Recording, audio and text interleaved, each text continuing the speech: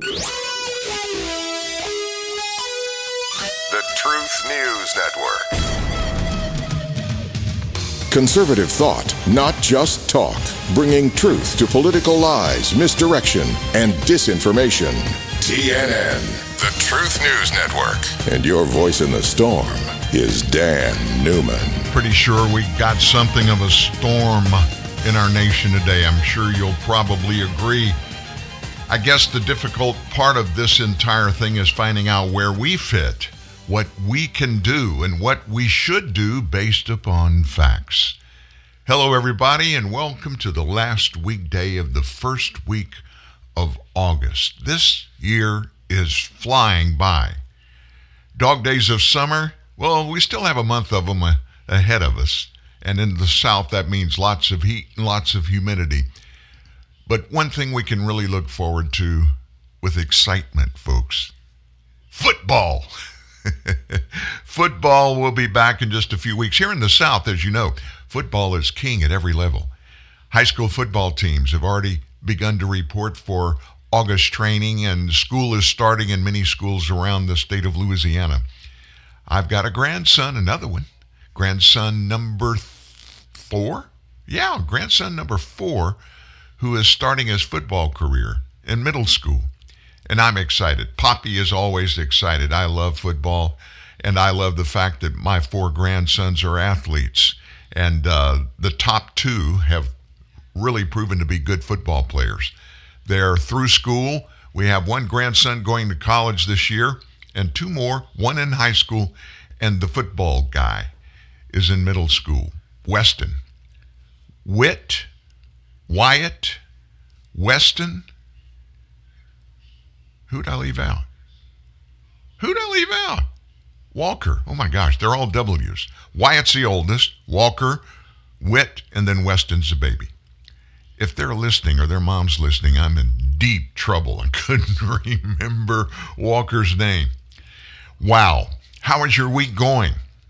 If it's going bad, you still have a day to make it right. The last part of any event, if it's the best part, you can make it the best part. You'll forget about the problems that happened in the early part of it. So let's try to do that together here today. Yesterday, of course, Kelly Nelson joined us for, I guess, about 40 minutes, the backside of our first hour of the broadcast and a little bit of the second hour. And she shed some light on a lot of things. If you missed the show, you can go back and get that interview entirely, and you can do it there at the homepage of Truth News Network. Look at the index down, and there's a little Kelly Nelson thing.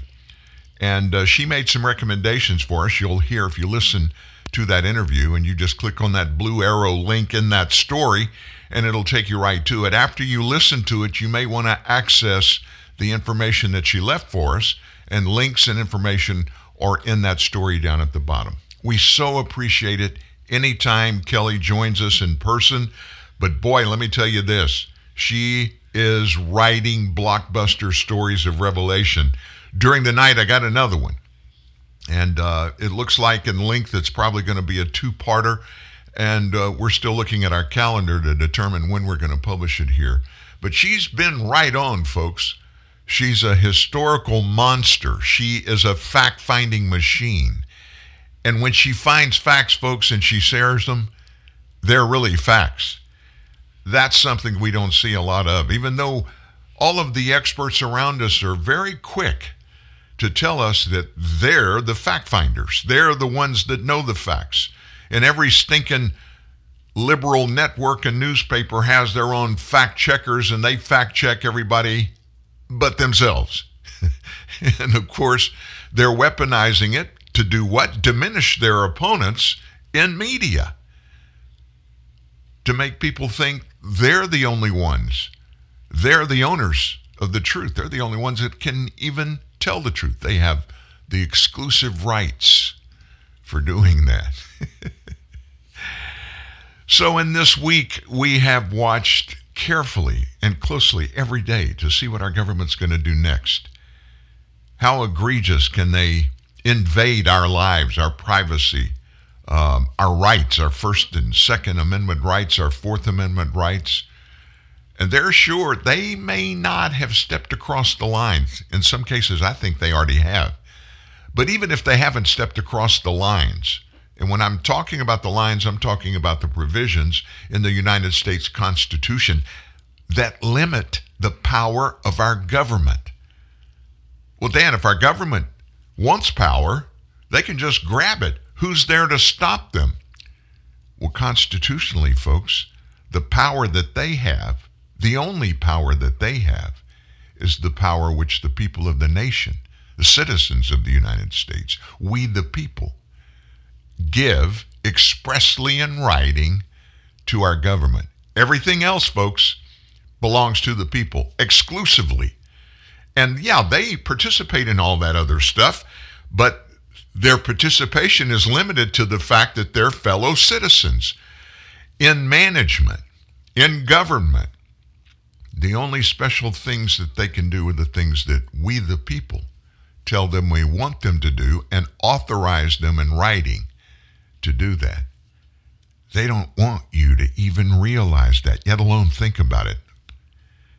They want you to just be quiet and just listen to them, do everything they tell you to do. And their justification is simply this: we're the authority. The government is the authority. We're over everything. We control everything. You have no rights unless we give them to you. Boy, am I saying that in the United States about the United States government? That makes me shiver. I don't remember another time in my life where I even thought that was a remote possibility. Even back when I was in elementary school and we were scared to death about the Russians and nuclear attacks. I remember we had fire drills when I was in elementary school, but then we had nuclear bomb drills where when the bell went off, we crawled under desk to protect us in case Russia, Soviet Russia, sent missiles our way. I'm serious, folks. That's as close as we've ever been in my lifetime to where we are today. That was just a drill. Folks, we're acting out what to do and how to do whatever it is that we're supposed to do in the face of authoritarian rule here in our country. And you know what the latest is? The White House is reportedly considering withholding federal dollars to private business. Why would they do that? Well, it's part of their latest push to get more Americans to take the coronavirus vaccine. If the Biden administration goes forward with their plans, folks, it would amount to a dramatic escalation in the effort to vaccinate the roughly 90 million Americans who are eligible for shots but have refused or have been unable to get them. The effort could apply to institutions as varied as long-term care facilities, cruise ships, even universities, potentially impacting millions of Americans. According to the people who spoke on the condition of anonymity in the White House, they're considering this seriously. So, when this all leaked out yesterday, the White House issued a statement that says, as we always are, the administration is discussing. Yeah, right. We're going to roll this out.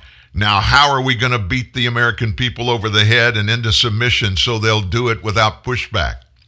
That's their definition of discussing anyway. They said they are discussing a host of different measures that we can continue to boost vaccinations across the country.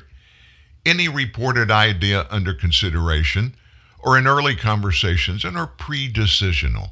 There are no imminent policy decisions as to preview at this time. Now let me interpret what that says.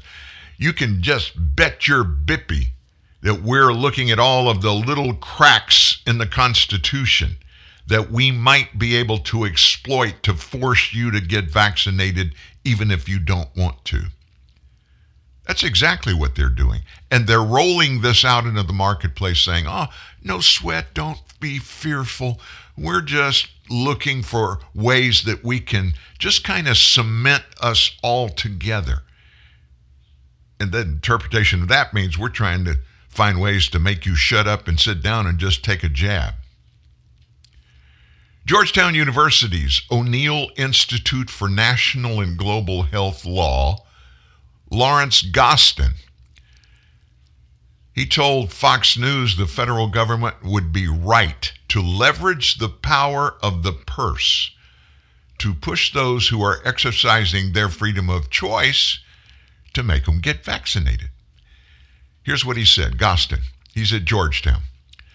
I think wisely using the federal spending power is absolutely right. The Biden administration's obsession with vaccinating Americans. Have you noticed they're a little bit over the top with their demands of this? I mean, even the President of the United States screaming at two governors specifically, Ron DeSantis in Florida and Greg Abbott in Texas, and telling them on national television, hey guys, you either get with the program or you get out of the way. And this is all happening about one little bitty vial of which nobody in our government knows the elements that are in the medicine that are in those vials. Did you know the CDC, the WHO, UDRA over in Europe, they have been prevented from responding to requests from medical authorities around the world, even research laboratories that want a sample of the three, the Pfizer, the Moderna, and the Johnson & Johnson vaccinations, so that they can analyze them in laboratory tests. There is not one molecule of any of those three vaccines that has been made available to independent laboratories for research. Why would this be happening, folks? There's something to hide. That's the only reason it would happen. But let's go back to where we are. Their obsession, the government's obsession with vaccinating all Americans, it's not even FDA approved. It comes as their lapdogs, the media, establishment media, has rung the alarm that not all Americans are complying with the president's commands. After all, he is the king. He is the dictator, Joe Biden. A news site, 538, ran the headline the last day of June, quote, partisanship isn't the only reason why so many Americans remain unvaccinated. Nearly half of unvaccinated Americans don't plan on getting a COVID vaccine. That was a headline out of Fortune magazine, published 2 days ago. The Wall Street Journal took aim at young people back last month. Young Americans aren't getting vaccinated, jeopardizing COVID-19 fight. CBS News, they just took a page from Dr. Fauci, from his book, and called Americans' freedom of choice. Listen to this word, one word. CBS said, Americans have freedom of choice. What they called freedom of choice, CBS News, inexplicable. Fauci says it is inexplicable some Americans aren't getting vaccinated despite data. CBS printed that. So it looks like, without any question now, the last day of the week, at least the weekday part of this week, that there is a joined, concerted effort from our government in combination with our mainstream media to demean any American that disagrees with them. So let's just throw that out there. That, my friends, is an absolute. You can book on that. They are committed to get us all vaccinated on their terms, the way they decide that it's supposed to happen. And even though the Fourth Amendment, and by the way, that little bitty thing, the United States Constitution says the government doesn't have that right to do it, and that, by the way, all of this kind of stuff has got to be passed by Congress, put into law. Well, it's already there. It's been there since 1986 in one law. that has been ruled again and again and again in cases before the United States Supreme Court. This right belongs to the people. It's a little bitty part of that HIPAA law, the one that we hate the most. When you go into a doctor's office or you check into a hospital or a clinic for getting some test runs, you got to fill out this massive mound of paperwork. And what the paperwork is all about is about the HIPAA law. What the HIPAA law says regarding me personally, and you personally, not regarding the government or anybody else. But as far as you're concerned and I'm concerned, everything to do with our health belongs to us exclusively, unless we voluntarily choose to give someone else the rights that we expressly sign to them in writing. The government has no power, no authority to do anything else other than what we expressly tell them they can do regarding our health. That's the law, folks. I'm not pulling this out of the air. I didn't go dig something up. The HIPAA law includes that provision, and it was designed originally, oddly enough, so that when an individual left one insurance company and went to another insurance company, all of their medical records that were being held by the original insurance company, those insurance companies didn't want to give that information to the patients. So therefore, when they went to a new employer, as an example, that had a different health insurance group policy, the new insurance company, they always want to know any pre-existing conditions in your medical history. You couldn't give them the facts. The old insurance company had it. HIPAA says since 1986, all of that data, those medical records, don't belong to that healthcare provider or any healthcare provider.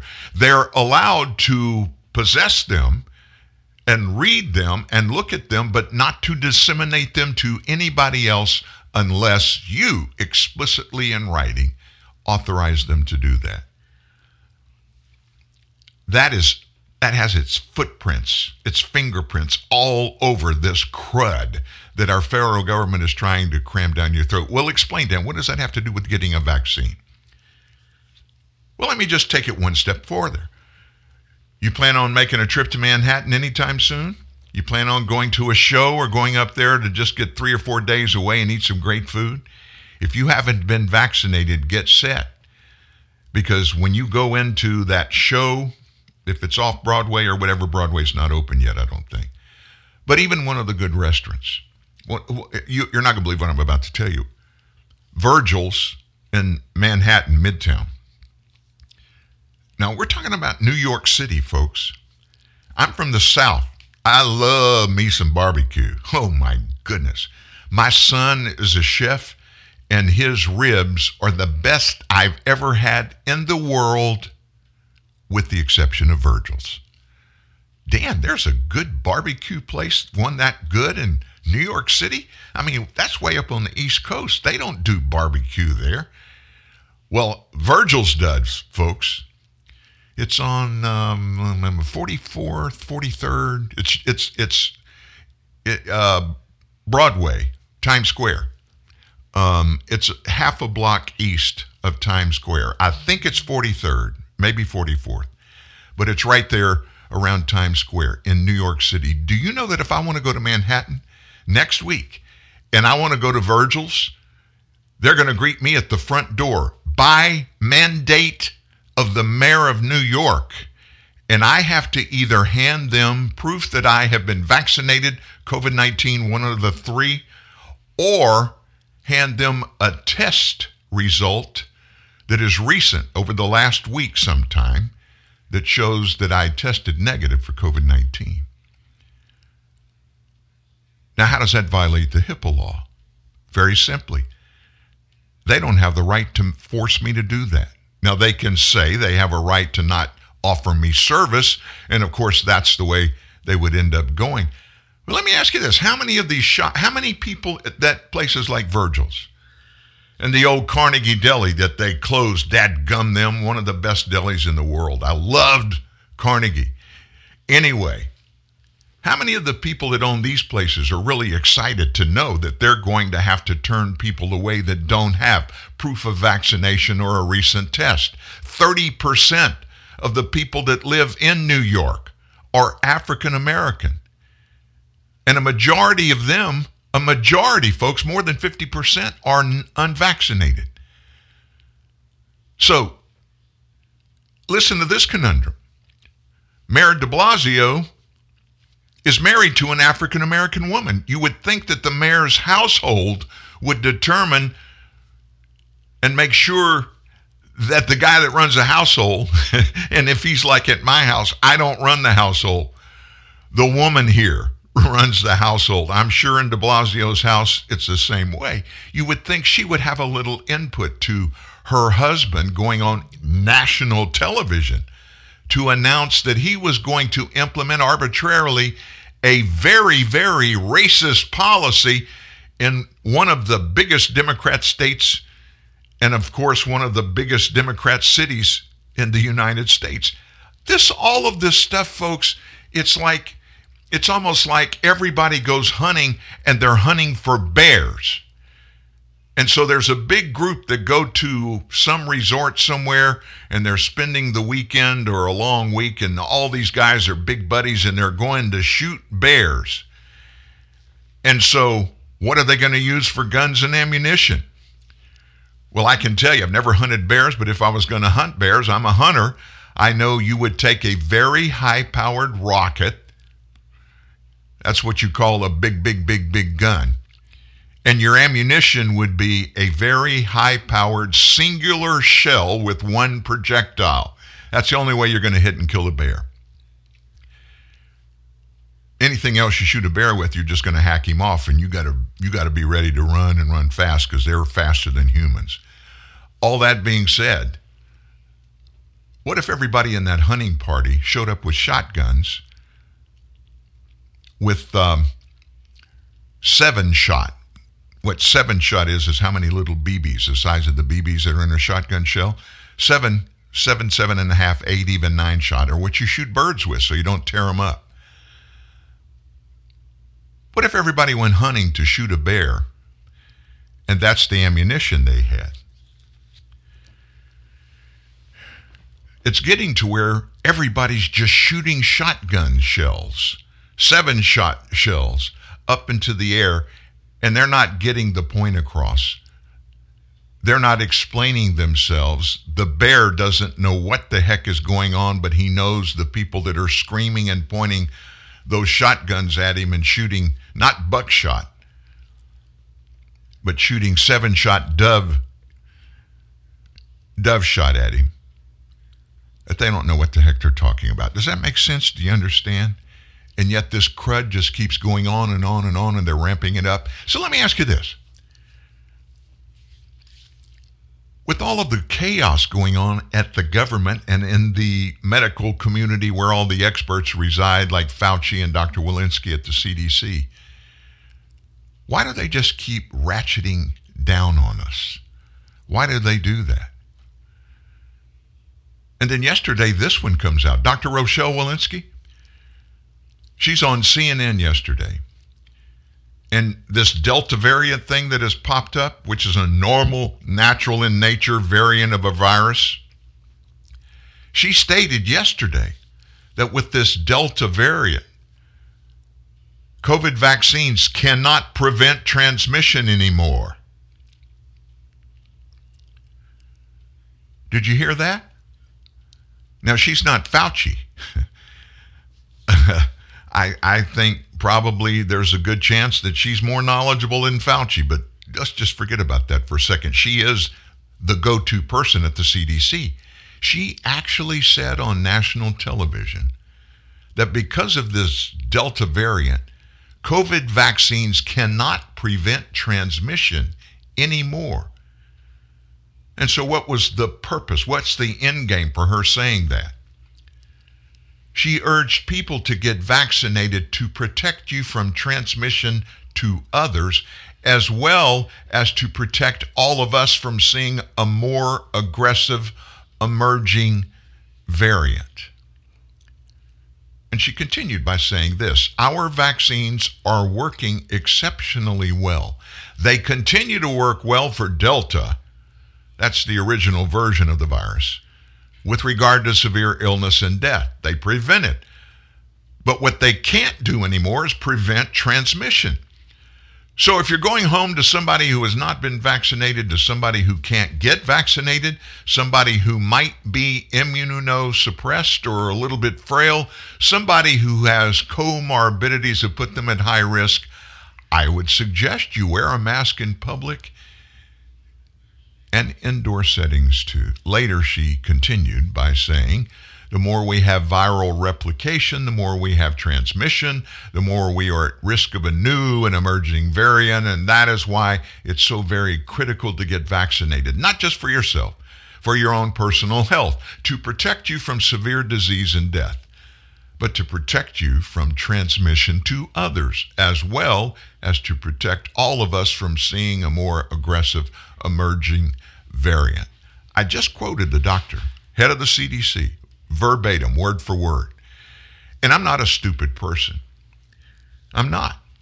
I was a 4.0 in high school, graduated in a class of 645, and I graduated in the top 15. Went to college on a full scholarship. I'm not stupid. I'm not bragging about that. That's just a fact.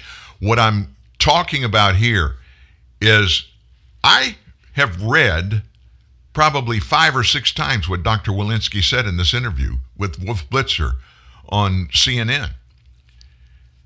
And it's nothing but gobbledygook.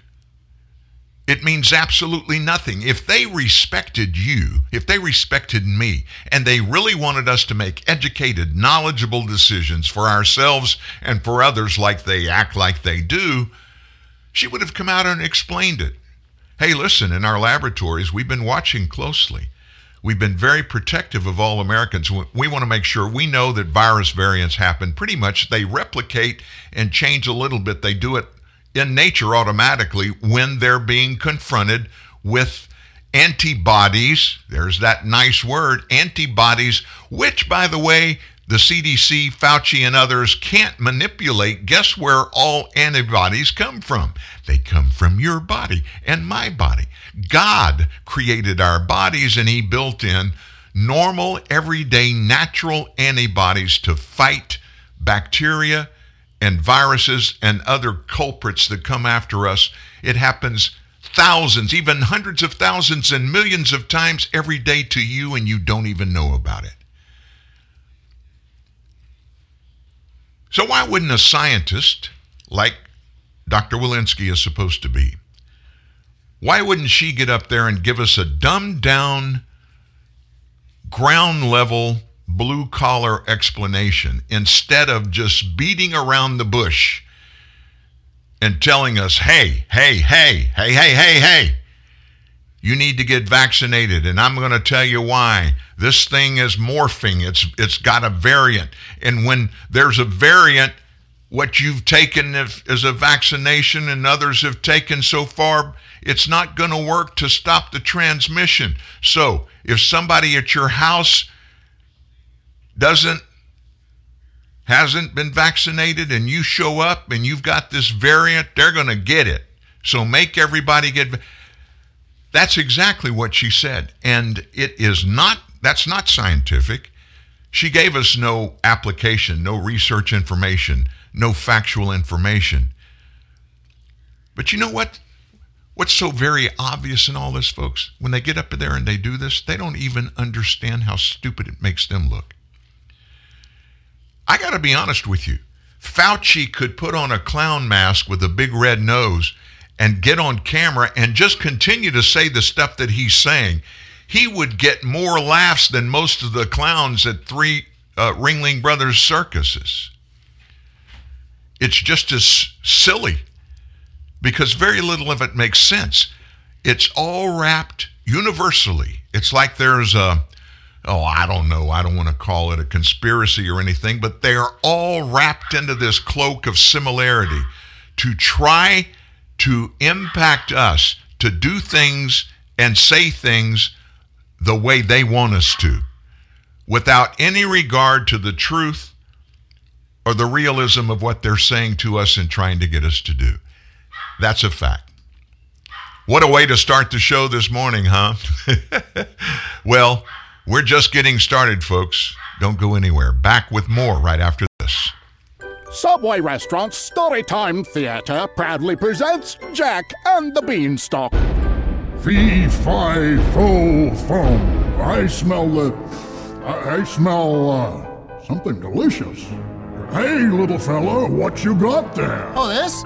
It's the big hot pastrami sub from Subway Restaurants.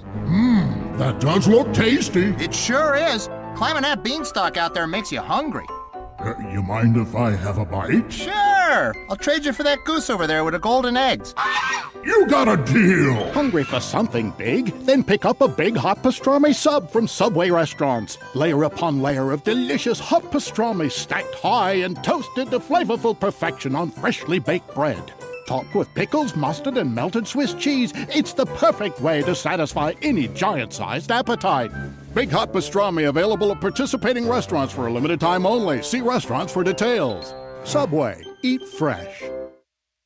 Don't you want money for nothing? Yeah, you do. What's the catch? There is one. Anyone who wants it can have it. You just have to ask for it. Our 3-day sleepaway camp is the perfect place to strike it rich. Who are we? Well, we're the #1 dream makers in the region. And you are a motivated, driven, confident individual who has a desire to make it big. Run! Don't walk! Get your heart rate above 120. This is exciting. This offer is just for you because you deserve it. Come alone. So don't wait. The early bird catches the worm, and the worm is a bus at 143 Industrial Way that leaves at dawn. So grab destiny by the horns. Go on, grab it. It's yours for the taking. Money for nothing. Look, we know that boy's gonna ask again, so let's be ready. Fine, I'll be him. You ready? Ready. Mom, could you hook me up with a GoPhone? You'll run up the bill, son. Yo, that's whack, Moms. GoPhone is totally different. What, it'll only cost me an arm? Chillax. It has unlimited talk and text. Seriously? Word. Okay, we'll get a GoPhone. Really? Really? That is the bomb. Do you even know what the bomb means? Yes. No. GoPhone, only from AT&T. With unlimited talk to 65 million wireless AT&T customers, and now unlimited text to anyone on any network. AT&T, your world delivered. This is the truth your mama warned you about. TNN, the Truth News Network. TruthNewsNet.org. And Dan Newman. Folks, just got the latest numbers from the CDC's VAERS section of their website, the vaccine adverse reaction statistics that are turned into the CDC every week from medical professionals around the nation. These are only the numbers that are turned in. These are not total. They're just obviously a fraction of the real numbers from around the nation. These are estimates, and it's hard to determine what the real numbers are. We've talked to folks that say at best the real numbers are 10 times those that were given. But we've talked to people that said it's 100 times more. So it's somewhere in between. But anyway, this chronicles how many people have had adverse reactions to COVID-19 shots. Many of these result in death. Many of them result in permanent disability. And I mean some really bad stuff. So as of last Friday, here are the numbers that were turned into the CDC. The J&J vaccinations, 658 died shortly after getting a vaccine. Moderna, 3,167 died. Pfizer, 8,511.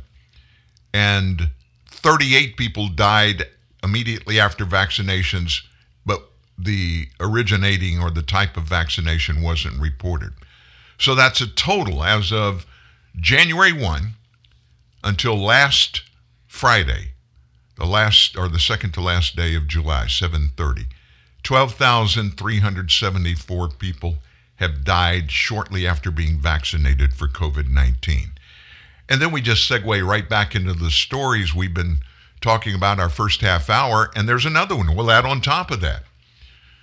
Appearing yesterday at the White House's COVID-19 response briefing, the brain surgeon of all things COVID-related, Dr. Fauci said a third coronavirus vaccine shot for individuals with weakened immune systems is a very high priority for the Biden administration. One reporter. We know that boosters are still under consideration. There's more openness to act on them for immunocompromised people faster. Can you tell us, Dr. Fauci, when immunocompromised people can expect those boosters to be available, and are there any updates? And then, of course, Fauci responded, immunocompromised individuals are vulnerable. They do not make, in general, an adequate response that we feel would be adequately protective.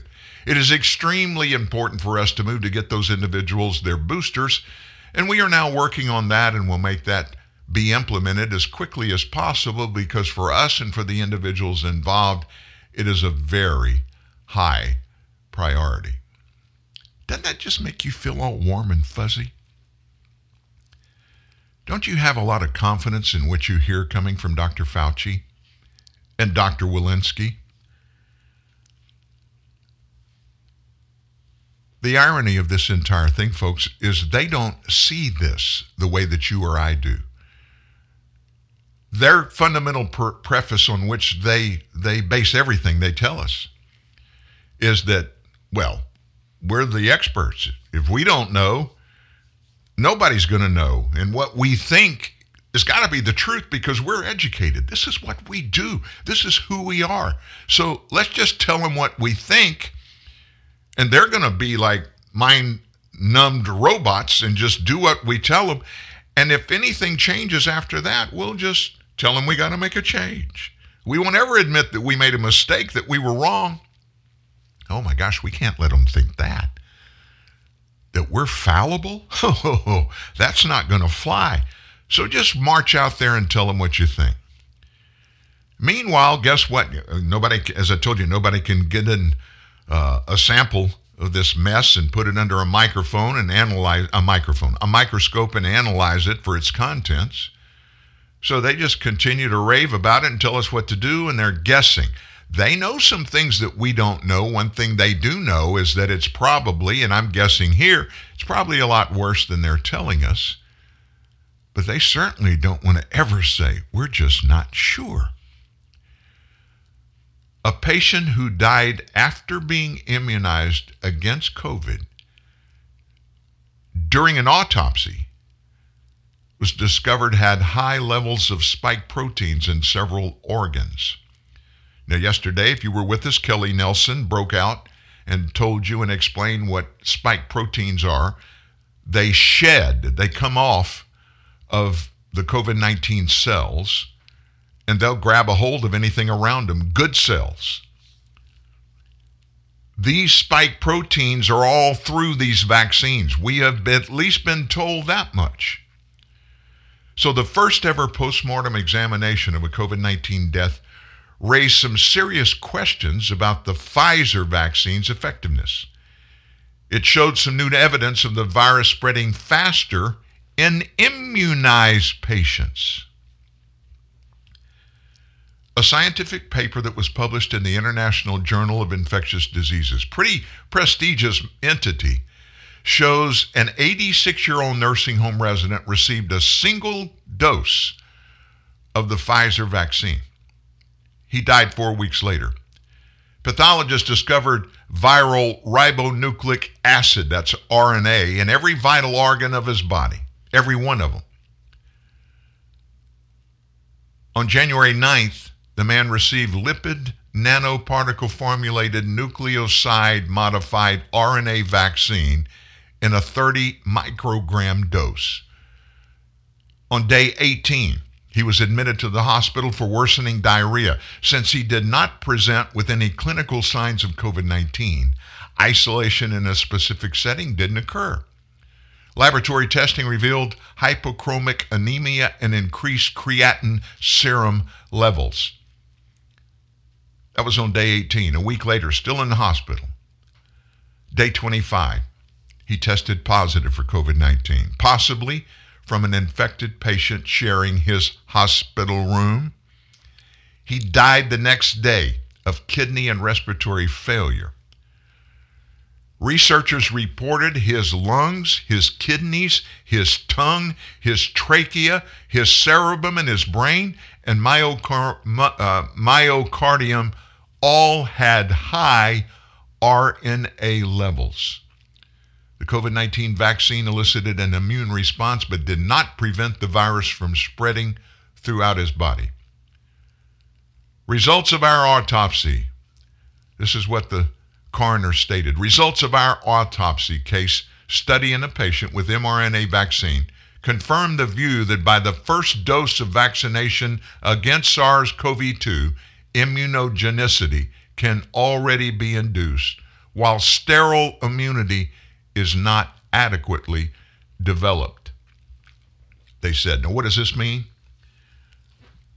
The patient, before he got the dose, his body had already been in the process of creating natural antibodies to tackle it. And so when they gave this man the shot, the big massive percentage of it, we don't know how much because they won't tell us, was mRNA, manufactured RNA. It just beat back the antibodies his body was already doing. It just stopped their progression. It's pretty much like the natural antibodies when they met some created manufactured antibodies that came from the vaccination. They said, oh, okay, you guys got it. We're just going to go over there and sit down and smoke a cigarette. So the natural ones were kind of nullified, and then the COVID-induced mRNA just took over his body. I wonder how many other times that's happened to other people. I wonder if we'll ever know. And to make it even worse, a brand new study found that individuals that have previously had COVID-19 show a more potent antibody response than those who were solely vaccinated for the virus. Now, this all came down at the Rockefeller University in New York, pretty prestigious facility.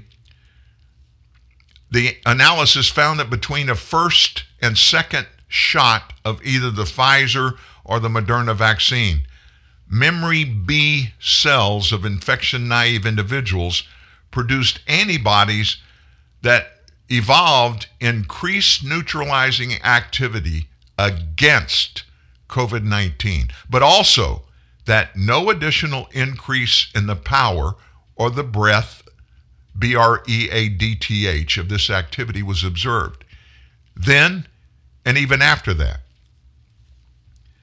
again, we turn to natural immunity. We turn to herd immunity, terms that we've heard from the very beginning. And both of those situations, Dr. Anthony Fauci consistently said, those aren't real. They don't happen. They may happen sometimes, but we can't rely on them. We've got to help nature. Meanwhile, some researchers determined not only do recovered COVID patients possess neutralizing antibodies up to a year after their infection, but that such infection at the same time assist in offering protection against the developing variants. You just heard from Dr. Fauci. Remember what I told you Fauci said? Immunocompromised individuals are vulnerable. They do not make, in general, an adequate response that we feel would be adequately protective.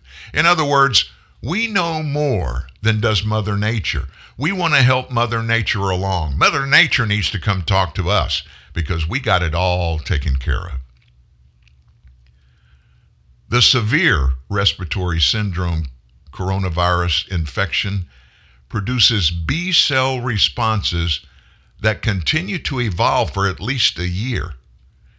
During that time, memory B cells express increasingly broad and powerful antibodies that are resistant to mutations that are found in variants of concern. Now, this is coming only in the natural kind, the kind that your body and my body make. How do they make it? How do they know when and what to do? Folks, it's part of nature. It's in your DNA. It's in your biological constitution. You don't have to flip a switch every morning. You don't have to get on your knees and pray, oh, come on, cells in my body. Please create natural antibodies against this disease. We don't have to do that. God's already put the switch over in the locked open position, and it does it 24/7. So this analysis later, they went on to conclude that memory antibodies selected over time by natural infection have greater power than antibodies that are elicited or put in our bodies by vaccination. Additionally, the results show that boosting vaccinated individuals with currently available mRNA vaccines would produce a quantitative increase in plasma neutralizing activity, but not the qualitative advantage against variants that are obtained by vaccinating convalescent individuals. This information, that this discovery adds to further mounting evidence detailing the level of protection natural immunity offers previously infected patients. Last month, Emory, one of the finest institutions in the nation, Emory University in Atlanta, published an extensive investigation describing the efficiency of long-term immunity against this virus. Similar discoveries have also been identified in research released by the Cleveland Clinic, the Washington University School of Medicine in St. Louis, respectively. The Cleveland Clinic, by the way, those are the people that at the very beginning said, you don't need to do vaccinations. You don't need to. Your body's going to take care of this mess. Oh my gosh. And meanwhile, we got to turn on the political switch. We're talking about COVID-19, right? So we have to get the big shooters, the big players in the game. We got to get them in the middle of it all. Facebook, it's been reported now. Facebook, Zuckerberg and his posse coordinated closely with the Centers for Disease Control, the CDC, and they partnered to control the narrative of the coronavirus pandemic, including suppressing information. They call it alleged information. And Facebook gave the health agency free advertising that was estimated at $3 million. This is not a rumor. This comes from a FOIA, Freedom of Information Act, request from Facebook by Judicial Watch. And so Judicial Watch, they filed a FOIA request regarding the CDC. And so the CDC released 2,469 new documents to Judicial Watch. In an email exchange, it was revealed in all this, started on January 26th of 2020, days after one senior program officer at the Bill and Melinda Gates Foundation, go figure, connected the CDC with Facebook. A representative at the social media giant informed the CDC of the actions it was taking in regards to combating what they term as misinformation on the virus, also known as the novel coronavirus that causes COVID-19. It's titled the FB Coronavirus Narrative, FB being Facebook. Facebook writes that it was taking a three-pronged approach to the global response. First part of it, limit misinformation and other harmful content on our platform. How did they do that? They censor Americans. Secondly, provide accurate and helpful information on our platforms to our partners. Well, accurate and helpful, define that. Facebook's definition is this. It's whatever we say is accurate and whatever we think is helpful. That's what we're going to put out there. Anybody else wants to put anything out there, we're going to come in and turn their spigot off. Or we'll stamp no credibility to what they're saying in this post. Third prong of Facebook's plan, empower partners with data tools. Now, what is that? Here's what they said. We're sharing aggregated mobility data and high-resolution density maps with our various partners, like National Tsinghua University in Taiwan, Harvard School of Public Health, and some other biggies.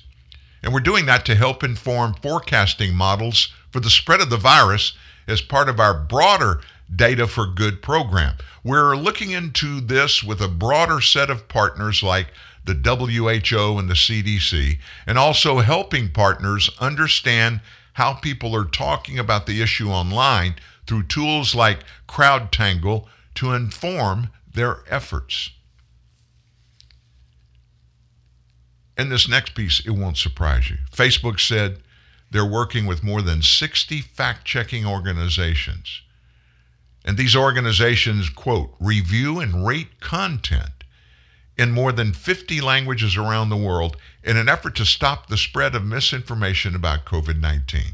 To support the fact-checkers, Facebook invested in a $1 million grant program in partnership with the International Fact-Checking Network during the pandemic.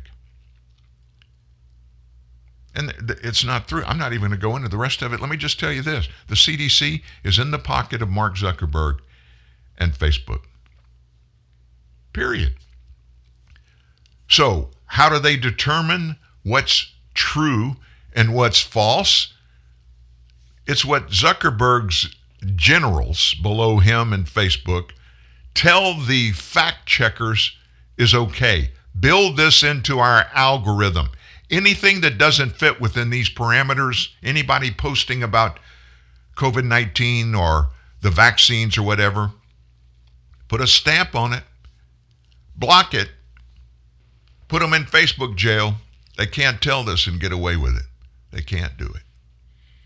Wow. Every day, folks. It just seems like every day more of this craziness slips into the marketplace, and we find out about it, and we all just do SMHs. And I'm sure if you're a social media person, you know that SMH means shake my head. In disgust or disbelief or some combination of both of them. You do understand, you do know. I'm getting away from this. I'm through with COVID today on today's show. We spent 50 minutes on this. It's critical, it's important, and you all need to know about it. But it just drags you down if you look at if you don't look at the big picture, which, folks, the big picture is at the end of it all, we're going to be fine. We are going to be fine. We as a nation, we as individuals that pull together, we've always been able to get on top of any mountain that comes our way. We do it collectively. Now, we are going to have to get through with this divisiveness, this hatred, this drawing lines down the middle and demeaning everybody that has a different opinion about things than you do. We're going to have to do that to get there, but we always have. Sometimes it took a war. Sometimes it took knocking down a couple of towers in New York City. We're going to get through it. Whatever our challenges are, as long as we pull together. We'll never agree on everything, and don't expect that to ever happen. It won't. But we can reach a consensus, even if sometimes that consensus is, we're going to agree to disagree about this, but we're still going to work together for the common good. Those things, those interests that we share, we're going to put that first. And we're going to put our ideas on the table or in our back pocket for a while, because this is a bigger issue. And we just got to work together to get there. So what's ahead on the second hour of the show? Well, you've got Governor Gavin Newsom. He is under fire, serious fire out there, folks, in California. CNN's actually fired some folks that are anti-vaxxers. I didn't think that would ever happen. And this monstrous part one of the new Biden infrastructure bill, you know, the little bitty one, the one that there is some bipartisan support for in the Senate. My senator, one of my two senators from the state of Louisiana, Senator Cassidy, he came out, he went on Laura Ingram's show on Fox earlier this week, and he just basically said, all of this spending in this bill is taken care of. It's paid for. And I saw Mitt Romney say the same thing on the floor of the Senate. Well, guess what? Probably won't surprise you. It's not paid for. We'll get into that. And then Joe Biden's hard at it with his ink pen and his phone. He unveils an extra, like we have an extra $3 billion. He just decided that he's got an extra $3 billion to spend in what he is terming local disaster funding. Now, let me tell you this. I think you've probably learned this at the same time I did. When our government, when our federal government does any kind of spending program and they don't want to give us the details, oh, you know, this is going to help every blue-eyed person in America. And they never define what the help is going to be or what's going to be included or what does help mean. Always what that means is we've got a bunch of gar holes, what I call gar holes, and all that is a bottomless pit they're going to spend money for. But we've dug down. We got the details. That, Gavin Newsom, whole lot more ahead. Uncertain about what you see and hear in mainstream media? Worried about getting the truth? No worries anymore. Get the truth, only the truth, at TNN, the Truth News Network, at truthnewsnet.org. Yo, some people think it don't make sense that I'm a horse whisperer. Fancy prance, yo! But you know what else don't make sense? Bye. I mean, it's good for you, but still somehow tastes amazing. Sideways fancy prance, you heard? Yeah. Clippity-clop, clippity-clop. Yo, I just whispered all of y'all. Too easy. Bye. 5 calories, antioxidants, and tastes amazing? None of this makes sense. When your cable company keeps you on hold, you get angry. When you get angry, you go blow off steam. When you go blow off steam, accidents happen. When accidents happen, you get an eye patch. When you get an eye patch, people think you're tough. When people think you're tough, people want to see how tough. And when people want to see how tough, you wake up in a roadside ditch. Don't wake up in a roadside ditch. Get rid of cable and upgrade to DirecTV. Call 1-800-DirecTV.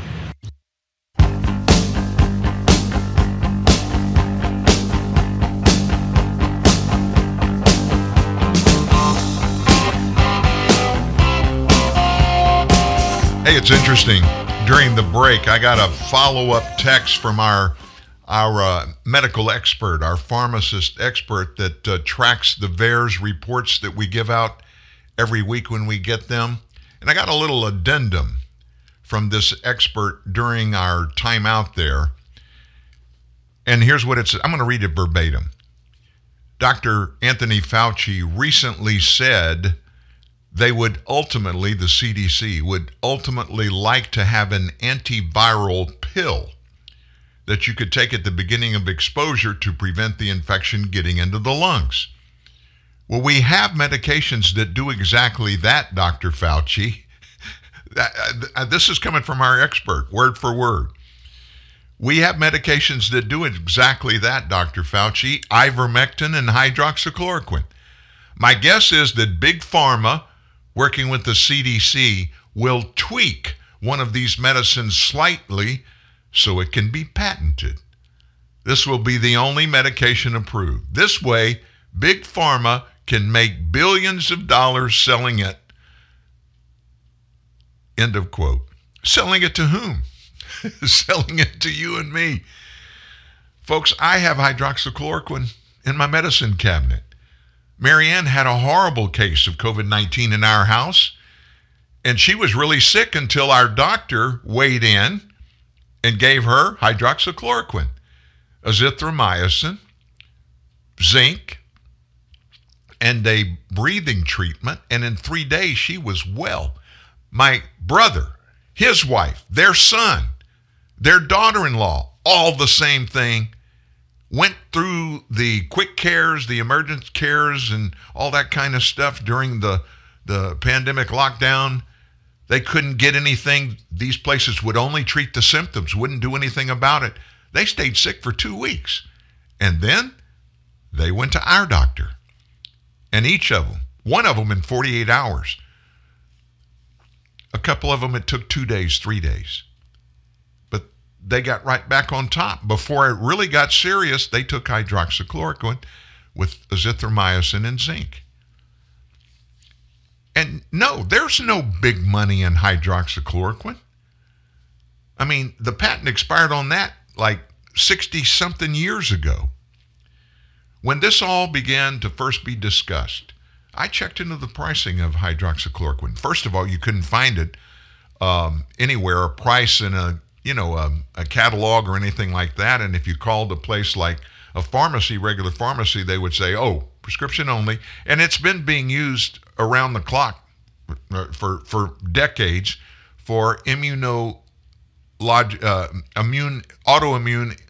problems. It's hard to put all those immune words together and get it right. Lupus is one of those. We have a close friend that's been taking hydroxychloroquine for lupus, very effective in her body for 50 years. But there's no money in it. The patent expires and you can buy it over the counter. And so that's what our pharmacy expert was saying by saying Big Pharma, they're going to have to tweak it molecularly, biologically, so that it'll be just different enough so they can get their own patent on it, and then they can sell it for big bucks. And then with the CDC political tie-in with the Biden administration, they can make this the only drug that can be used for this is this one, so you got to buy it from us. Stranger things happen, but that happens all the time. So let's move on. What about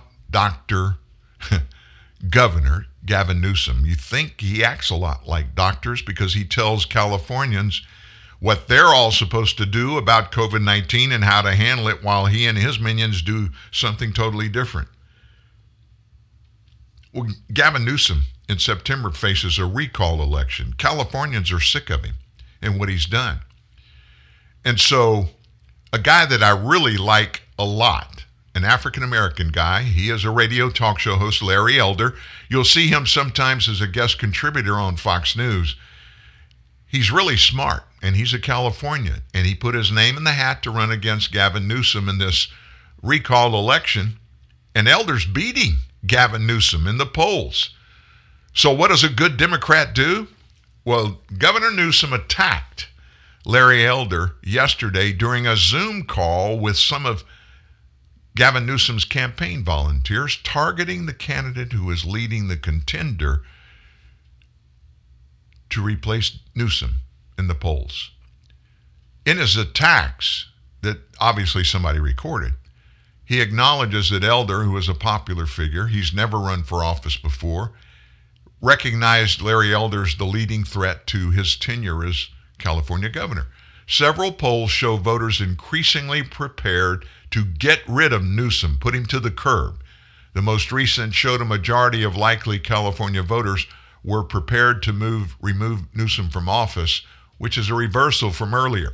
Yesterday, the LA Times reported Governor Newsom on Thursday attacked the Republican topping the field of candidates trying to replace him in the September recall election, calling conservative talk show host Larry Elder a climate change denier who would restrict abortion rights and end the minimum wage if elected. For months, Newsom has criticized this recall effort as the handiwork of far-right supporters of former President Trump and the Republican Party intent on undermining his election in 2018, shying away from personal attacks on the candidates, hoping to take his place in Sacramento. But in that Zoom call with volunteers working on this campaign, Newsom hit out at Elder, calling him a major Trump supporter, a rallying cry in a state won overwhelmingly by Biden in the 2020 election. Newsom also accused Elder of being a threat to abortion rights established under the landmark Roe v. Wade U.S. Supreme Court decision. Many of Newsom's attacks are inaccurate. That may not surprise you. Elder is not a climate change denier, for example, but he opposes the climate change alarmism that predicts doom for the world unless we drastically change in our economy. The San Jose Mercury News recently reported on Elder's views on climate and wildfires. And they clarified it. It's out there in the open public. But you see, Democrats, especially leaders like Gavin Newsom, They put no stock in the fact that millions of Americans, hey, guess what, guys? We read the news. We listen to the news.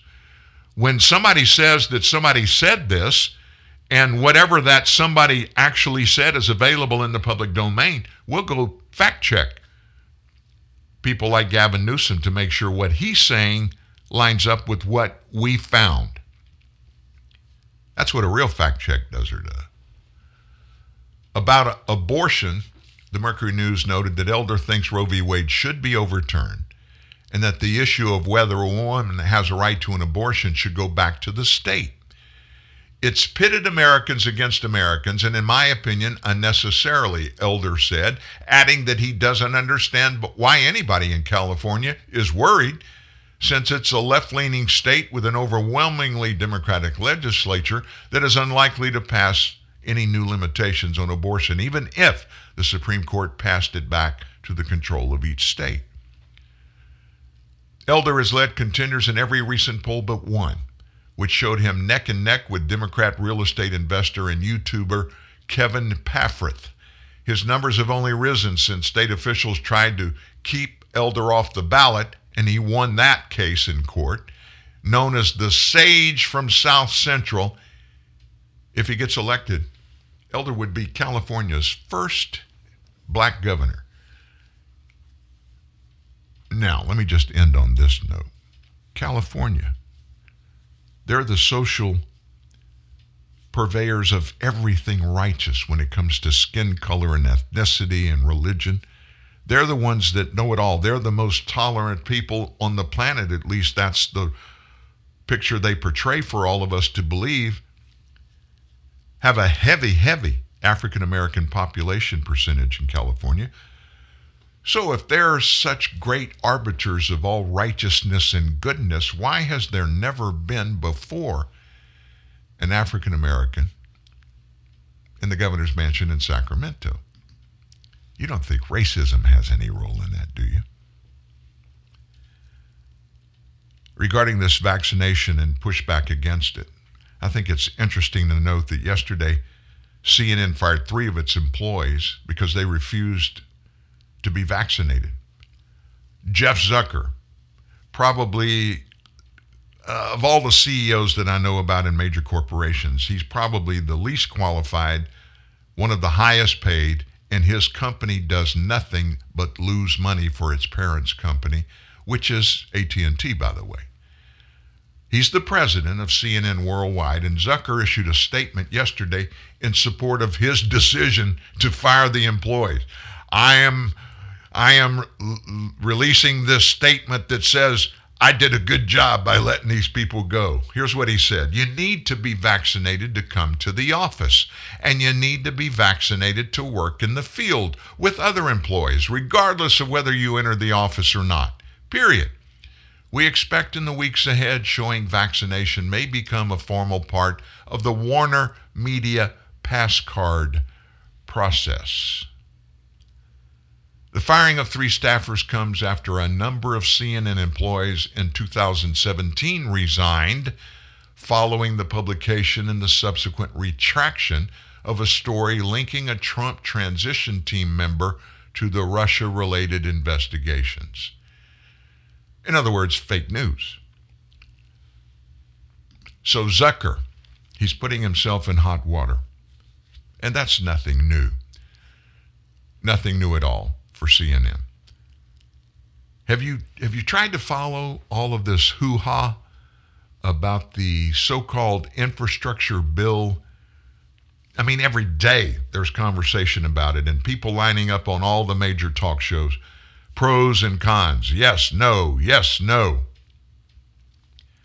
Well, then, as I mentioned going into the break, one of my 2 senators, Bill Cassidy, he came out publicly on Fox News on the Laura Ingraham show the other night, and he tried to tie her in the knots, which nobody is going to do. Cassidy's one of the most arrogant members of Congress for a couple of reasons. Number one, I deal and have for 30 years almost exclusively with people in the medical industry, and most of those are doctors.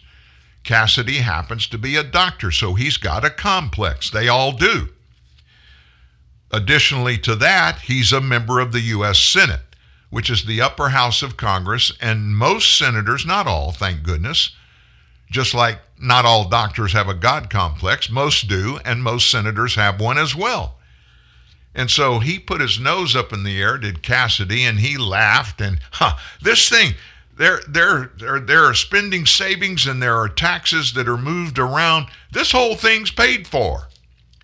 Mitt Romney said something similar on the floor of the Senate. And Mitt Romney, though not a doctor, he's also got a God complex.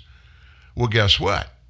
There's one official entity that scores every piece of legislation regarding spending provisions that are in it. It's called the Congressional Budget Office. Guess what they did yesterday? They took apart the infrastructure bill that's pending. And it's being called a bipartisan infrastructure bill because several Republicans have crossed over and said they're going to support it. The truth comes out, and the bill would add $250 billion to the U.S. budget deficit over 10 years. This came as Senate Republicans remained poised to advance the legislation yesterday and to possibly pass the bill with their compadres, the Senate Democrats, who wrote the bill. The University of Pennsylvania's Penn Wharton budget model also gives a dismal analysis of the infrastructure bill, noting it would have no significant impact on economic growth. The model also found the legislation's pay-fors would not meaningfully offset the cost of the mammoth $1.2 trillion legislation. So then, guess what happened? Right after the CBO released its analysis, Senator Steve Daines, a Republican from Montana, he said he was going to vote against the bill. Go figure. He said this bill would skyrocket the debt while Americans continue to feel the pain of surging inflation.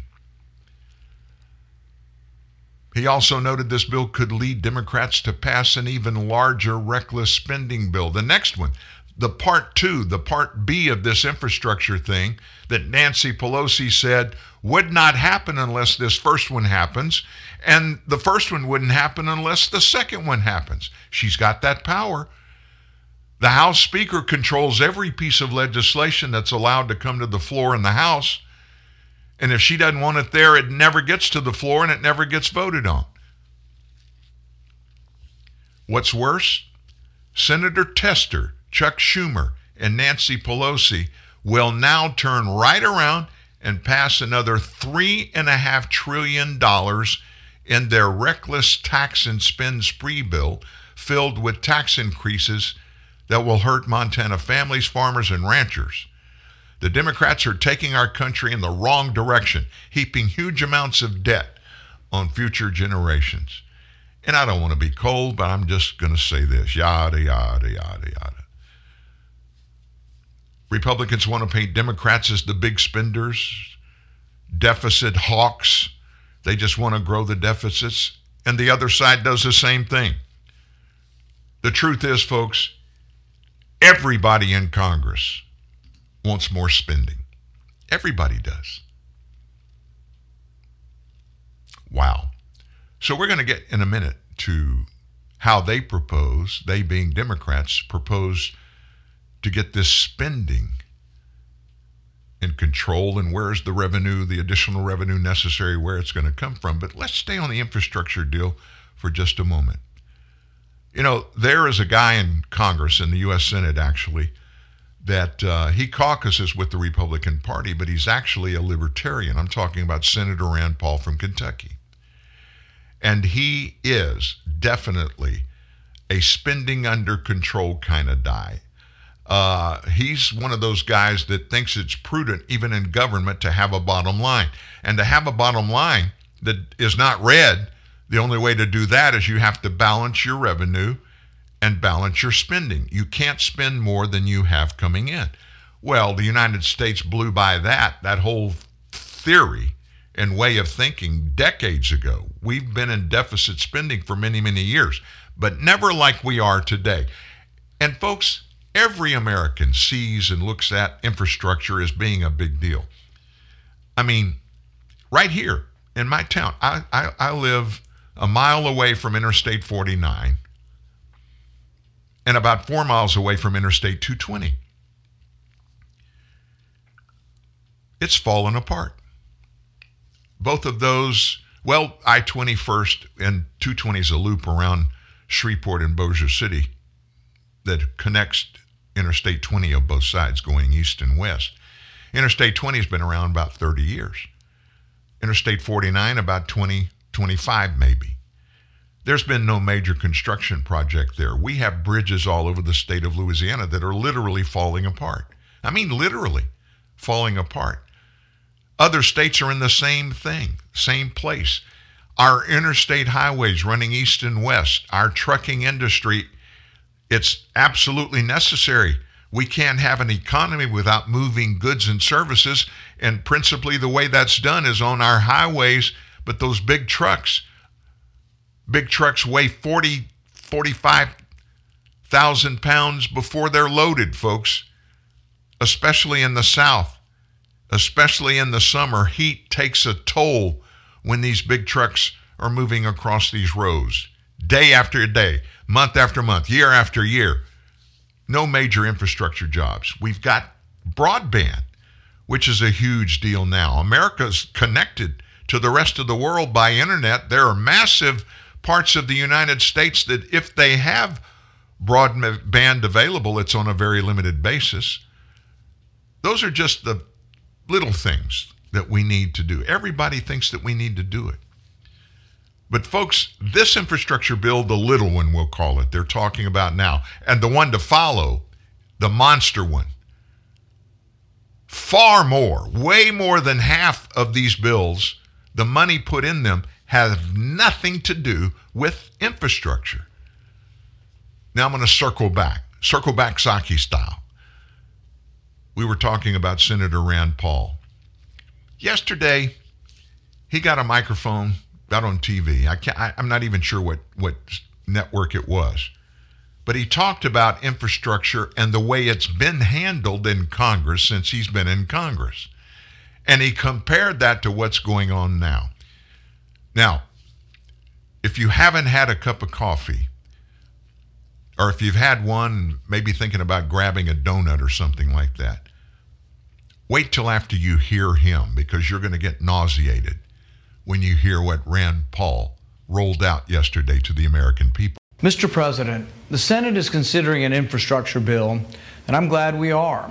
For too long, Americans have been compelled to send their tax dollars overseas to improve the infrastructure of other countries. I've been fighting for several years to invest the infrastructure here at home, which is why I find it frustrating that the very people who are celebrating this bill today actually opposed my efforts in the past. We have a short memory here in the Senate. Only 2 years ago, I offered my penny plan for infrastructure for a vote. My plan would have invested nearly $40 billion in infrastructure over those 2 years. In those 2 years, nearly 20,000 miles of roads could have been resurfaced. Instead, those investments weren't made, and 2 additional years of wear and tear passed by as we continued to send our money to pave roads overseas instead of paving roads here. The parade of senators who are now coming to the floor and expounding upon the urgency of this package, nothing less than shocking, particularly when those were the same senators who voted against 20,000 miles of resurfaced roads only a short time ago. The penny plan for infrastructure was not my only effort to invest in infrastructure. 6 years ago, I worked on a bipartisan package that would have made $130 billion available for infrastructure. Had my plan been enacted into law, Americans would now be driving on 130,000 miles of new roads without adding 1 penny of debt. So why, for more than 5 years, have my infrastructure proposals been stifled? For only one reason. Each of my proposals was actually paid for. Not fake pay-fors like this bill, but actually paid for where we don't add to the deficit. Now, if there's only one thing that Congress always seems to agree on, though, that's never to pay for anything. So as you see the spending blitz going on, the spending frenzy, you're going to see mountains of debt, trillions of dollars of debt It's not the way we ought to be doing this. We should be paying for this bill and doing it by cutting waste and excessive spending from other parts of the budget. Proponents of this bill claim that it's paid for. They use gimmicks, budgetary gimmicks. They hope they'll erect enough smoke and mirrors to obscure this enormous price tag. But this $1.2 trillion bill is not paid for. And perhaps the most alarming part of the cost is the authors of this bill know that it's not paid for. We know that because they actually wrote into the bill so as to exempt it from the rules that require the bill to be paid for. You see, Congress back in 2010 mandated that new spending had to be paid for. That law is called statutory pay-go, or pay-as-you-go. And if Congress can't help itself and refuses to offset the cost of new spending, pay-go is enforced by an automatic cut to spending across the board. But Congress rarely adheres to its own rules. Instead, Congress waived pay-go more than 60 times over the past decade and added over $10 trillion to our debt. This time is no different. This bill, which its proponents say is paid for, also carries a provision that says pay-go won't apply to it. The only way to ensure Congress adheres to pay-go is through a point of order. That's what I'm putting forward. In this bill, if it were actually paid for, then you shouldn't have trouble supporting this point of order.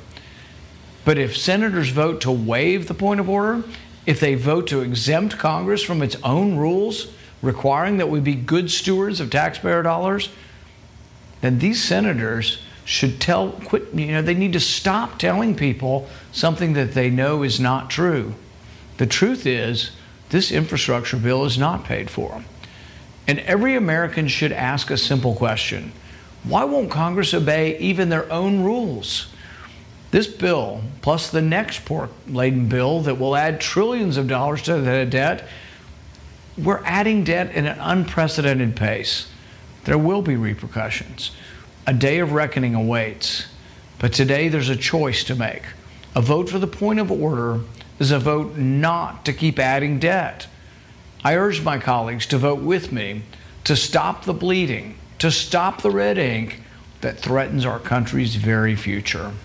This message brought to you on behalf of the taxpayers of the United States of America who want our leaders in D.C. to spend the money that they collect in taxes and not spend money we don't have in the bank.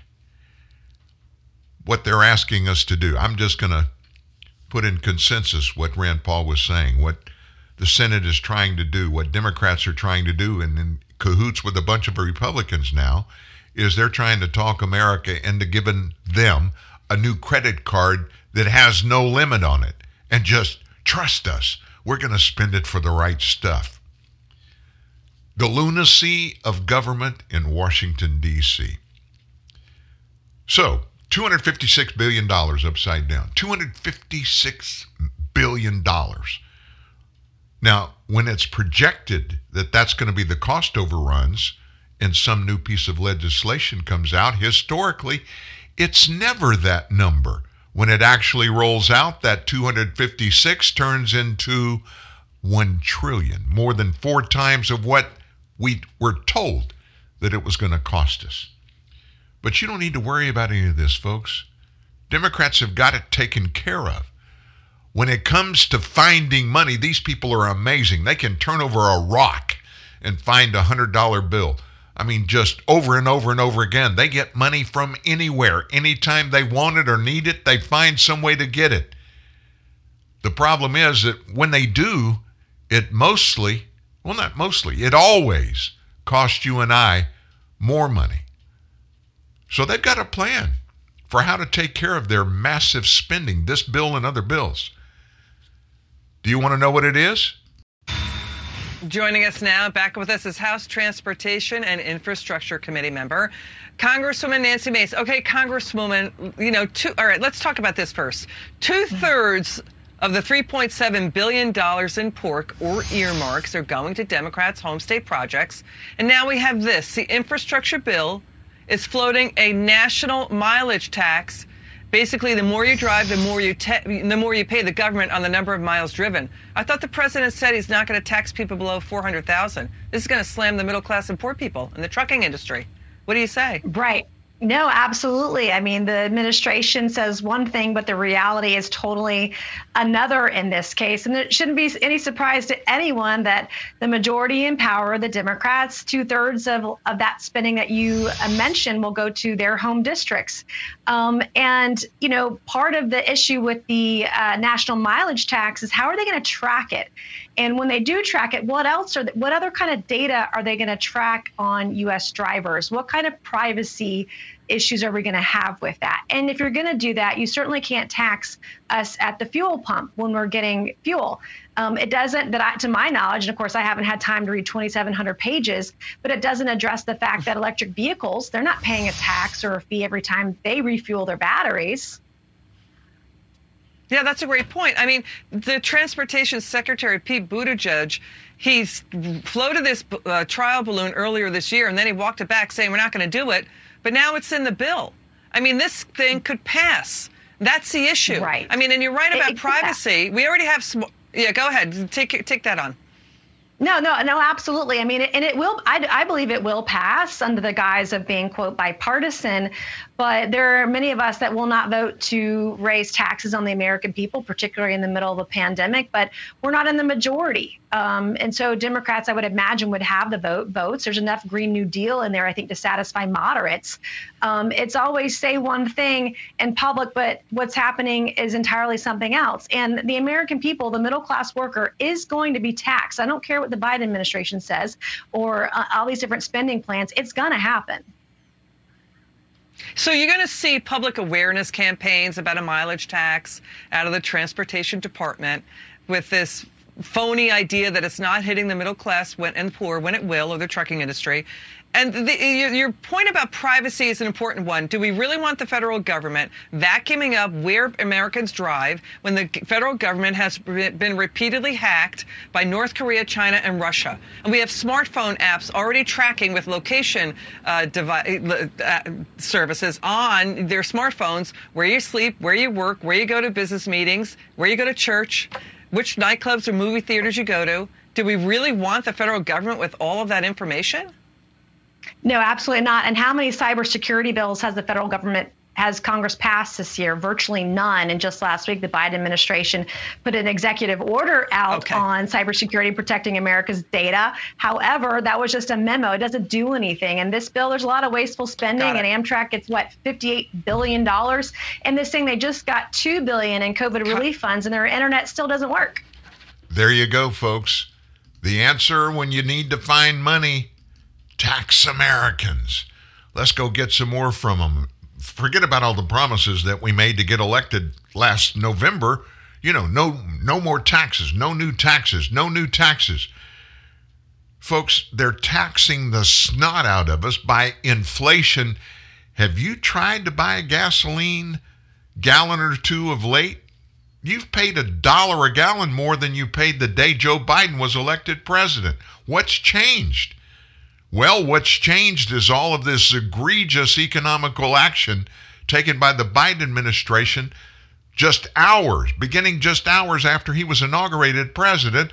It began, and it all adds up. So we're paying already far more than we were paying 8 months ago for the same services and the same goods. And now, in this bill, they want to tax how much you drive and base it on the mileage you put on your car that you bought and paid for.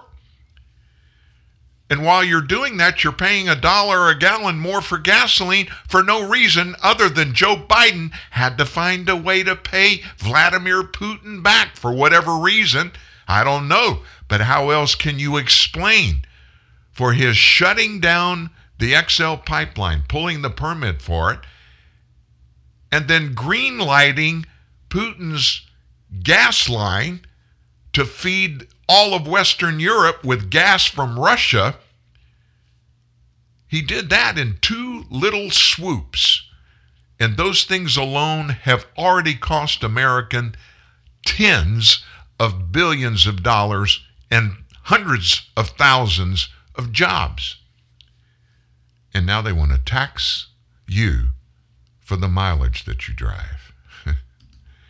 And they're just getting started. Why don't we leave this conversation? Let's go into something that's positive just for a minute. How about? Do you know who Carly Lloyd is? Carly Lloyd. She was one of the few bright spots for the U.S. women's national soccer team in Tokyo this year. And she's a star now for leading the team in goals and in leading the team in patriotism. And she did that because she refused to kneel. She stayed on her feet while her teammates all took a knee.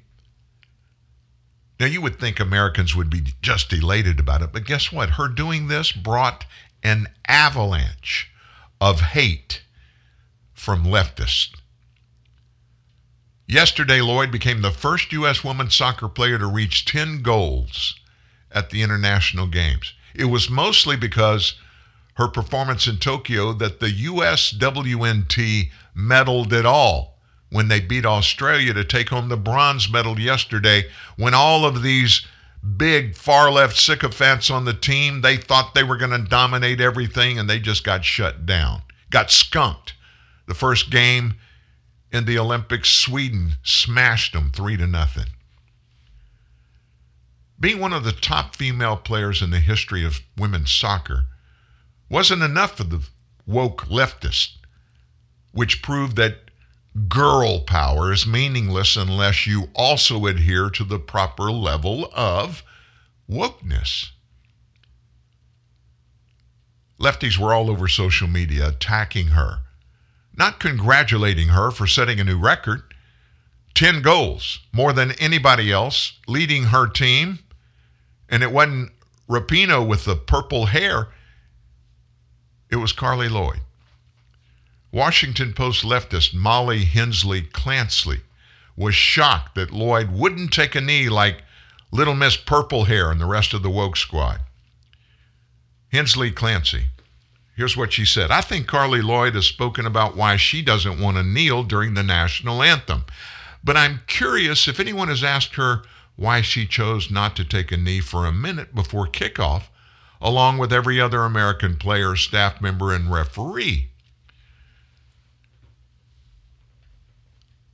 Lloyd did once note that the nice thing about the U.S. women's national team is that they all have each other's back, whether they want to protest or not. I think the beauty of this team is that we stand behind each other no matter what.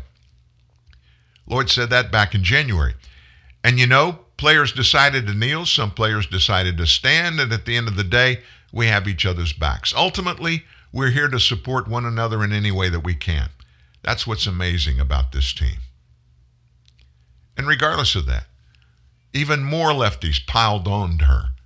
Somebody named Jax tweeted this: if she can't even kneel when it's not during the anthem when the rest of her team is, I'm just going to assume Carly Lloyd hates black people. That's the default go-to. If you're not hard left, you got to be what you are and who you are because you're racist. Somebody named Rim Catley tweeted this: how come you can't even kneel before games? No anthem playing, so what's your excuse? Alex C., I think you're reaching a bit with that assumption. I'm saying this, mind you, while not being a fan of the U.S. women's national team. I very much doubt with 99.9% certainty that she's racist. All the U.S. women's national team players and staff knelt, all except Carly Lloyd. To say Lloyd is a somebody on the team is an understatement. Also surprised to see Australia didn't kneel and are actually standing in solidarity opposite the U.S. Not sure what's going on here, but interesting. I mean, it just goes on and on and on. You know, all that really matters, folks, we won the bronze medal. Led by Carly Lloyd, we won the bronze medal. It wasn't Rapinoe that led the team. She's the best of all time. If you don't believe that, just ask her. It's by a patriot. Somebody proud to be an American. Somebody proud to represent their nation in Tokyo in Olympic competition. Somebody that set a record in scoring the most goals. And all they want to talk about is she didn't kneel.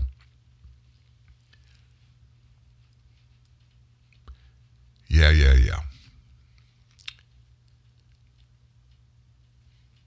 Is there anything else going on? Is there anything else going on? What about this craziness going on in defunding the cops? Have you kept up with any of that? You know who Cori Bush is? Cori Bush is a freshman member of the House of Representatives, a Democrat, African-American from Missouri. And she, I guess unofficially, is a member of AOC's squad. Well, she is amazingly and nastily into the defund the police movement. Now, you remember the McCulloch family, the husband and wife, when Black Lives Matter, they were demonstrating and protesting in Missouri and St. Louis and were marching through these neighborhoods. This mob, they were walking down a street in the McCulloch's new house. They had just finished renovating a big, nice historical building. And these people actually broke through a fence and were going to walk through the McCulloch's yard. And they were verbally threatening the McCullochs that went outside. Well, the McCullochs both stood there with guns. Well, they got arrested for doing it. And they ended up being charged and were convicted of minor offenses, but the minor offenses they were convicted of was going to impact their ability to execute the Second Amendment, which gave them the right to arm themselves to protect themselves. And so the Republican governor of Missouri, day before yesterday, gave them a full pardon for what they had been through. Cori Bush went absolutely freaking hysterical. She's been all over the internet, all over news shows, just blasting not only what the governor did, but what white people are doing. I just want to give you a little glimpse of the insanity on the part of these far lefties,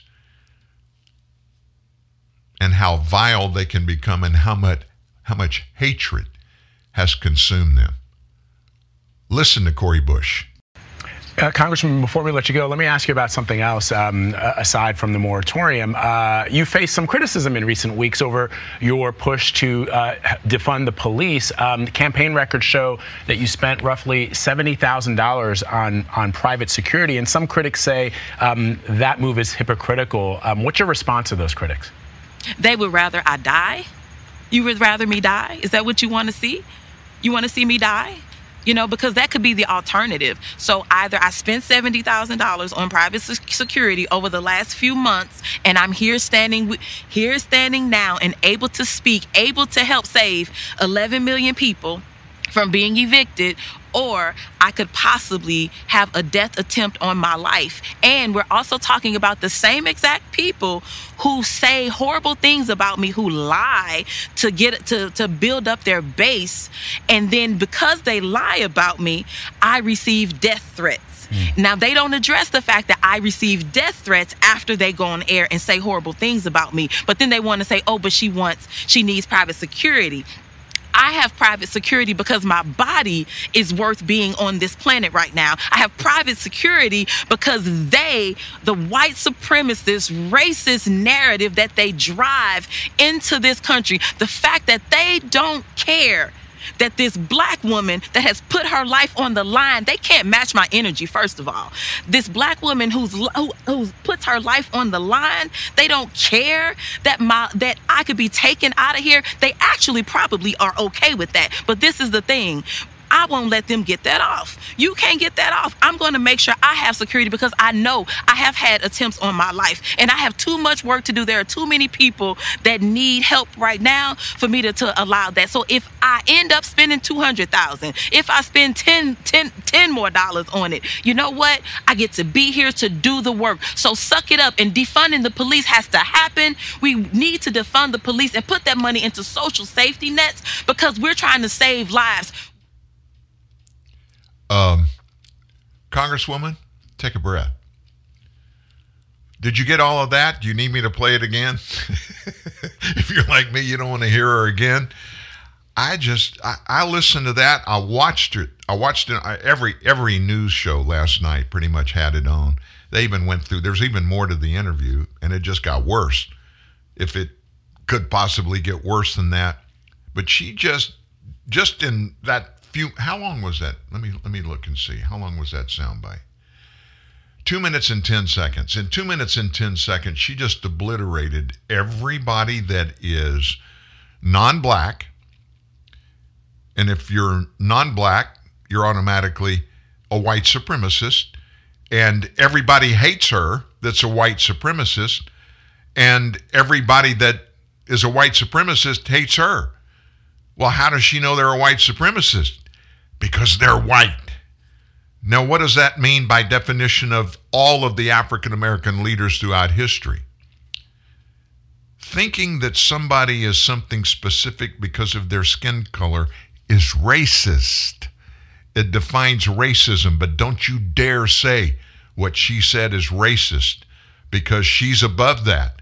She's a member of Congress. And by the way, she has an extra $70,000 to pay for her own private security. The McCullochs didn't have that when a mob broke down an iron fence and began to walk across their yard, telling them, they were being told while they're standing out on the front steps of their home, that these people are going to go in their house and they're going to rape Mr. McCulloch's wife, and they're going to take over and live in these people's house. And then she's mad because the McCullochs were charged for doing something that really wasn't illegal. Second Amendment gave them the right to, in the case of imminent danger in their personal safety, they could arm themselves. I mean, that's fundamentally been confirmed again and again at the U.S. Supreme Court. So they're found guilty in a state court, and as often happens, Lady Liberty is not always right, always fair, but not always right, and in some cases, pardons are given. Barack Obama gave more pardons than any other president in history. In fact, he gave more combined than the previous 10 presidents that served before him. He, by the way, was African American. Although he was 50% white, he's still considered to be the first African American president.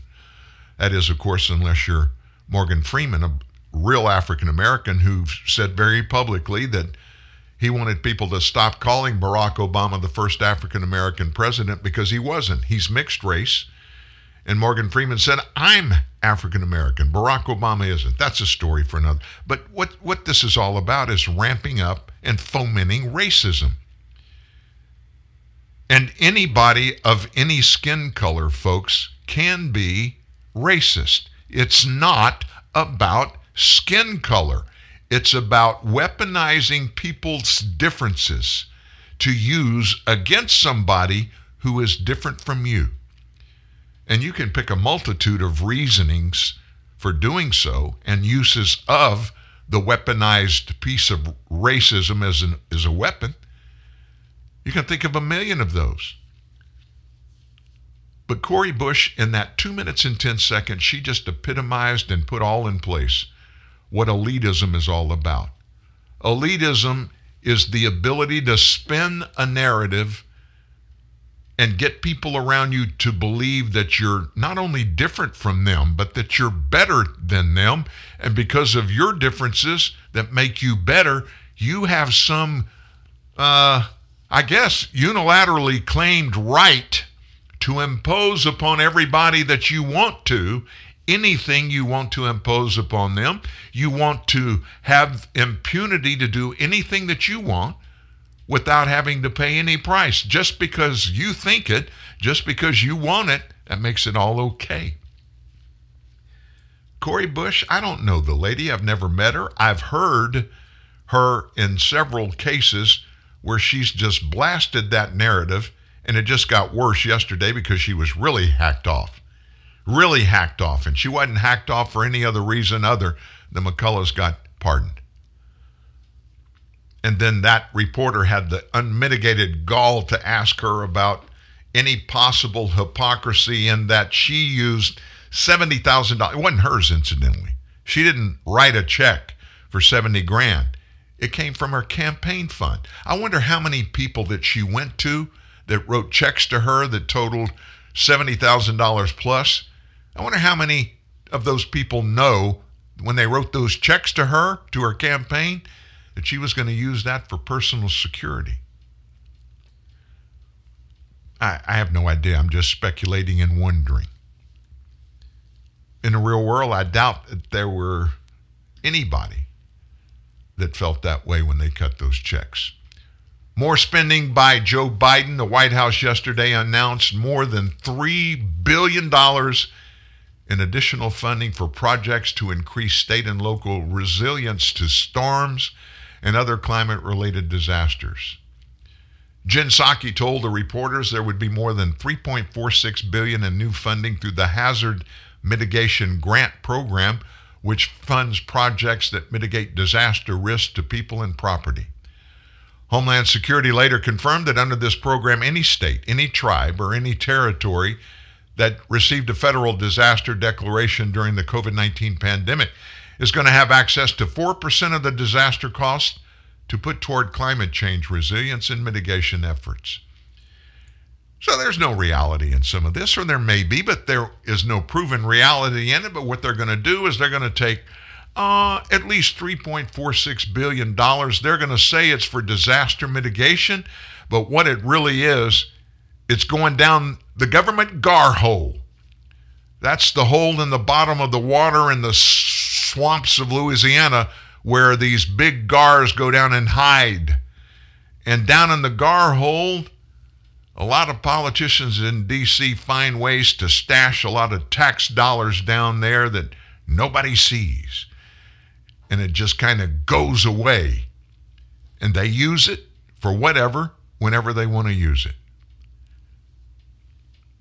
Disaster relief. And oh, by the way, that includes climate change. It's just another way to waste our tax dollars. Now, you just heard from Cori Bush. Let's hear what Jen Psaki in the White House had to say about that. Psaki responded to questions about Cori Bush after she told Americans in that interview you just heard to suck it up and that defunding the police has got to happen. Here's what Jen Psaki said. There may be some in the Democrat Party, including Congresswoman Bush, who disagree with Joe Biden. That's okay, Psaki said, but I would say the majority of Democrats also agree we should not defund the police. Psaki claimed that Biden didn't support defunding the police, even though he agreed to the idea of, in his words, redirecting funding from the police. And that came in an interview during the 2020 campaign. Yes, absolutely, Biden replied when he was asked by one far-left activist about redirecting some of the funding for police to other causes. Despite placating the left in the Democratic 2020 presidential primary, Biden has expressed grave concerns that the defund the police message has cost Democrats politically. There are a bunch of folks say right now that this craze by many on the left to defund the police is going to cost them control of the House and the Senate in the midterm elections coming up next year.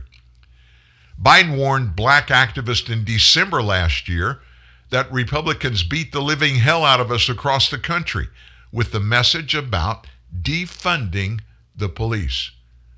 We're not. We're talking about holding them accountable, he claimed. In July, Biden said Republicans were lying, trying to paint him and the Democrats as anti-police. They're lying, he said. That came up in that CNN town hall with anchor Don Lemon. He argued that never have called for defunding the police. Mr. President, listen to this. Always, the far left continue to call for the police. And there's legislation now pending in Minnesota to do just that. And guess who is bankrolling it all? George Soros, we found out last night, is bankrolling a group pushing to dismantle and replace Minneapolis's police department. Money from the liberal, the hard leftist, billionaire George Soros is fueling that initiative.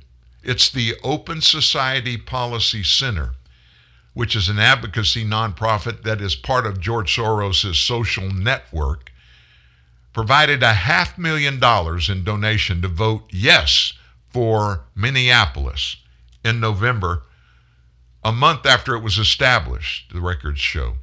The group is a coalition of at least 33 different activist organizations. It's pushing a ballot initiative to amend the city charter, and they want to replace the police department with a public safety agency. No definition, no facts and structural information. Hey, just trust us and vote for it. We're going to replace it with a public safety agency, and we're going to take care of all the public safety in this new public safety agency. We'll tell you after you voted in what that means. Since then, Vote Yes for Minneapolis has raked in slightly more than $1 million in cash. Open Society is a longtime funder of efforts to secure racial justice and equity. That came from an Open Society Policy Center spokesperson. We're proud to support local organizations who are engaging in their elected leaders, their city officials, their neighbors on how best to achieve community safety and well-being. This has included a wide range of approaches to public safety. We defer to the judgment of our grantees on what works best to achieve safety and healthy communities. You want me to interpret that? Hey, we'll let you guys in Minneapolis decide after the fact what this all means. We know that the only thing that really matters is that we're going to disband the police force in Minneapolis, and we're going to put something else in there. What are we going to put in there? We don't have a clue. We don't know what it's going to look like, and we're not living in Minneapolis, and we don't live in Minnesota. But what we want to do is start this thing and see what it looks like. We want to watch Minneapolis degrade into lawlessness. But we want what happened a year ago in the aftermath of George Floyd's death in Minneapolis. We want it to look like that 24/7 in every big city across the nation. And the only way we can facilitate that, ultimately, to destroy American democracy, is to start one big city at a time. So here's your check. Vote Yes for Minneapolis collected $1,022,000 in cash since it got formed last year. Meanwhile, a group called All of Minneapolis, which opposes the ballot initiative but supports police reform, has taken in $109,000 in the past 3 weeks. Vote for Yes Minneapolis includes activist organizations like Color of Change, ACLU Minnesota, and Socialist Alternative, formed in the aftermath of the George Floyd debacle, where George Floyd sadly lost his life Memorial Day last year. We're not through with ugly stuff going on, folks. MSNBC, or as Sean Hannity calls them, MSDNC, Jason Johnson on the network. Listen to what he said.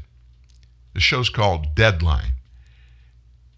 He said that the Republican Party only supports the cops when they are beating up black folks. And they do that, according to him, Jason Johnson, in support of a white nationalist ethno-state. Ethno-state. Never heard of that.